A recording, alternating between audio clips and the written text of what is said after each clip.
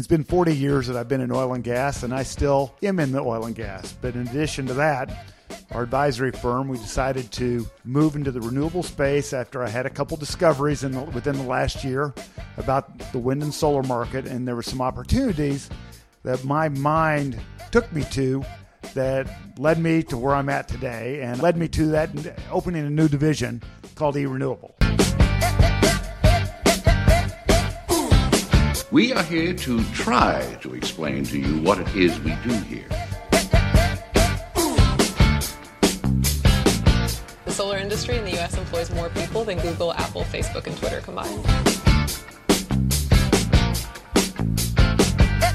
The most valuable commodity I know of is information. Wouldn't you agree?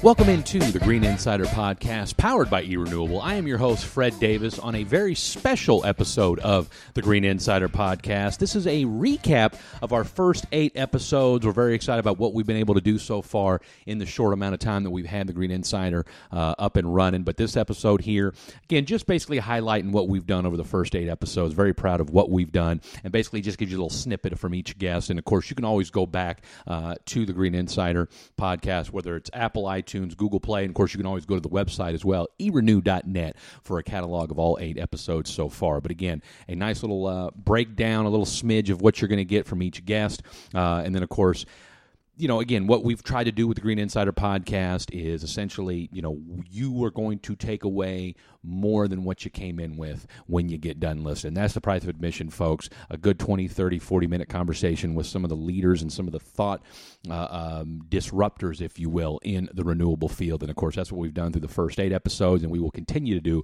through the end of 2020. And, of course, we've got a tremendous 2021 on board. So we definitely urge all of you to stay tuned, stick with the Green Insider, stick with erenew.net and eRenewable. And like I said, you're going to hear a lot of what's going on, and we plan to. We've got a lot of projects on the way, and just a lot of stuff that we're going to be doing with our eMedia side as well, both the Green Insider Podcast and the Inside Green Today blog, which we'll be doing a lot more of at the end of 2020 and more in 2021. So lots going on here at eRenewable. Glad to have you on board, and of course, follow us on Twitter as well at eRenew2020. That's at eRenew 2020. So before we kick off this recap episode, please take a minute to enjoy a message from our founder and president of eRenewable, Mr. Mike Niemer. Hi, this is Mike Niemer, president and founder of eRenewable. I want to thank all the listeners for listening to Green Insider, powered by eRenewable. You've helped make our podcast series a great success.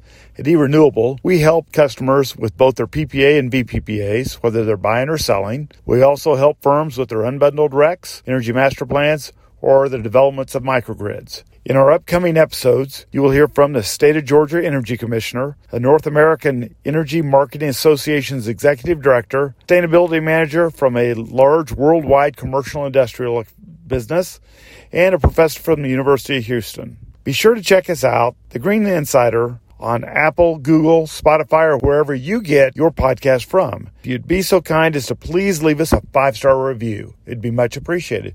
Thank you, and I appreciate you listening to The Green Insider, powered by eRenewable. Thank you very much, Mr. Niemer, for that. Can't say enough about the direction he and his wife, Ann, have taken eRenewable in the short amount of time that they've gotten this thing off the ground. Just a team atmosphere, team effort, and just everybody pulling in the same direction. And, of course, it's been an exciting ride thus far, and things are only going to get better. So, once again, my hat's off to Mr. Mike Niemer and his wife, Ann, for what they've been able to do with the company in just a short amount of time. And certainly glad to be a part of a team and just be a part of a group that is inclusive and believes in you. So that being said, let's get this recap episode up and running. Our first guest after our boy Mr. Niemer, we had Ben Parvey, CEO of Blue Sky Power, talking all things microgrids. Getting people off the grid, which is a concept that many people in the utility and energy industry don't talk about much, but is completely viable. So we can all invest in renewables, but ultimately when a storm comes and trees knock out power lines, the power's still out. But if you do microgrids and distributed generation and take people off the grid with redundancy, you can offer 100% guaranteed uptime and cleaner energy that is also now at a price point that's equal to grid power. So instead of going the long project development cycle, we're starting mass marketing of getting people completely off the grid and offer customer service in a way that the utilities just aren't able to offer. Next up, the head of origination for EDP Renewables and a 12-year renewable industry veteran, Mr. Tommy Greer. And like I said, setting aside politics, the current administration has not been the friendliest to renewables for a variety of different reasons. But renewables has still grown a lot. And most of our company and plus some of our competitors have even increased our build targets during these last 4 years. So it's really exciting to think about, like, we've come a long way, but there's a ton of room for growth, and there's still a long way to go. But I mean that in the good sense. It's kind of exciting because if renewables is going to become a significant part of the energy grid, there's still a lot of work to be done, which is great. Top 2 or 3 things right now that's on EDP's radar. Solar is going to continue to grow. I mean, continuing to see how the technology advances. I mean, that's still going to be huge, right? Our production tax credits and our investment tax credits are stepping down over the next 5 to 7 years. As we lose those tax credits, technological advances can make up for some of that. So it's definitely interesting to see how the technology continues to advance. In this next episode, we had CleanTech's co-chair Melissa Miller from Avangrid Renewables join us, talking all things GridNext 2020. The first time ever that the event went virtual this year, obviously because of COVID. Miss Miller is part of our GridNext 2020 series, talking all things GridNext as well as CleanTech and its vision for renewables in the state of Texas. Austin has been a leader in renewable energy in terms of we have an amazing Austin Energy, our municipal utility, has been a leader in the green energy space from the beginning, one of the original buyers of renewable energy. And I think that really kind of put Austin on the map, in terms of being a green city, being committed to renewables, etc. So having Tesla here, I think, further underscores that. And, and on top of that, you have Dell that was also founded here in Austin. Austin's also been a leader in technology. Next up on the Green Insider in part 2 of our 3-part series of the GridNext 2020 series was none other than Ken Donahue from Electric Power Engineers in Austin. Ken was one of the keynote speakers at GridNext 2020 and had lots to say about the future of renewables in the state of Texas. Well, I think battery is going to be the next big game changer in what's going on in our world. The biggest factor around batteries is time. We are able to control the time around when they're going to be available. Example, wind in West Texas, its primary peaking time is early in the morning. Well, wouldn't it be nice if we could charge a bunch of batteries near the load centers, and in the afternoon when the load's high, discharge those batteries in a reasonable manner, of course, and help that situation. It's going to help us to increase the capability and capacity of our wires that we've got. At the same time, maintain service to the customer. I'd love to have one back here in my household. It's not there yet. I think batteries are going to be the biggest game changer we've got because of time. Same thing with solar. We know the sun only shines at certain times. Well, batteries could help resolve that issue.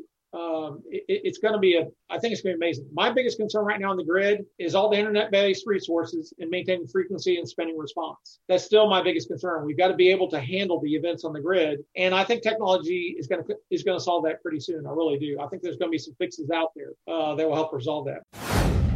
Our next episode took us out to the great state of Colorado as we interviewed Sammy Reefer from Scale Microgrid Solutions. Sammy, the Director of Special Projects for Scale, talked about the commercialization of microgrids and how that is just one way among many others to take pressure off the grid and some of the hurdles that they're facing in the state of California. The state right now is putting the regulation in the hands of utilities and allowing utilities to build microgrids only for specific purposes, usually some community critical resilience facilities that are owned and operated by the utility, and do not allow developers to come in and build out these projects more cost effectively. So the key here is really going to be unlocking private sector funding to build out the capacity required for California to meet their resilience and sustainability goals by 2050. So how it's intended and built right now, California is very much limiting like the microgrid development pilots to 15 projects or 10 megawatts, which is not a commercialization of microgrids. If we're able to commercialize microgrids, we're able to add that capacity onto the grid to help California service the grid and their customers in a way that's much more cost effective and manageable than what they're doing right now. Episode number 7 takes us back to the East Coast as we sit down with Philip Gonski from Burns Engineering, who talks to us about the economics of going green, as well as what role fossil fuels and renewables can have together, and many more. And I think a lot of this movement towards carbon neutrality makes a lot of sense if a customer is installing things like solar storage or even like a bridge fuel like natural gas peaker generators to really kind of help offset the need to just bring in more wires from the power grid. The downside is if everyone starts to go electric, then you're going to have some serious problems with the grid. And then kind of one of my fears is that you're almost going to go back to what it was when I first started of large centralized power stations. And the more and more that people, don't offset it locally, you're going to need more transmission lines that involve some pretty heavy environmental impact studies and a lot of right-of-way attainment. So it's a great idea, I think, to go carbon neutral if you can offset it with local clean generation. It all depends, too, on what the generation is, on the grid. If you're going all electric in your college, but you're just getting your power from a coal plant, it's really not doing a whole lot because if you had like a local generator, a local boiler, a local CHP plant, those are producing less carbon than a centralized power station. And finally, in episode number 8, we welcome to the program David Smart, Senior Vice President of Sales and Marketing for BioStar Renewables. We talk about all things renewable in the Midwest, the evolution of BioStar going from an LED company to renewables, as well as a landfill management program that they're working on that could change the future of landfill management as we know it. I've never found a business owner who doesn't want to be environmentally conscious, who doesn't want to adopt renewable energy, who just wants to buy coal power, for the rest of their life. That doesn't exist, but people, they want to do it responsibly. They want to be conscious of spending money, particularly in today's climate. So I think the biggest thing I've learned is that not one solution fits all. And that's probably why we're doing so many different things. What's really interesting is we make different margins in different businesses, but we really want to position ourselves as long-term partners for companies. And that's why, to me in particular, the energy services platform is so important, because there will be a day when people in Kansas and Missouri are ready to adopt solar and battery storage. And my goal is to be, a trusted partner for a lot of these organizations in the Midwest as that continues to happen. And, of course, it wouldn't be an episode of the Green Insider Podcast if we didn't give you a little tease of what's to come as we welcome in episode number 10, Tim Echols, Vice Chair of the Georgia Public Service Commission, talking about deregulated markets as well as the future of bipartisanship in renewables. I mean, why would I want to conduct a social experiment here in Georgia with a system that delivers energy at 14% below the national average, where I've got a 5-star gold-plated utility that has a 10.5% return on equity and a 55% capital structure? Why would I want to monkey with that on some theory that a deregulated electricity market would be better? That's going to do it for the recap episode of the Green Insider Podcast. Hope you've enjoyed what you've heard so far. For those of you that have listened to the podcast before, we want to thank you. For those of you that haven't, we hope you enjoyed what you heard and liked a little bit that you got, as well as encourage you to go check out more of all the episodes. Of course, you can always find those at Apple iTunes, Google Play, Spotify, Stitcher, or wherever you get your podcast. And if you do go check it out, please leave us a 5-star rating and or review. 5-star rating for sure, though. Why? Because it helps us in the grand scheme of the podcast market, as well as we can guarantee you, you're going to know more about renewable energy when you left than before you came in. And isn't that worth the price of admission? For the entire eRenewable team, for our president and founder, Mr. Mike Niemer, and everybody that helps make the Green Insider Podcast possible, we want to thank all the listeners at home. The Green Insider Podcast, powered by eRenewable, where going green just got a whole heck of a lot easier. Good night. God bless.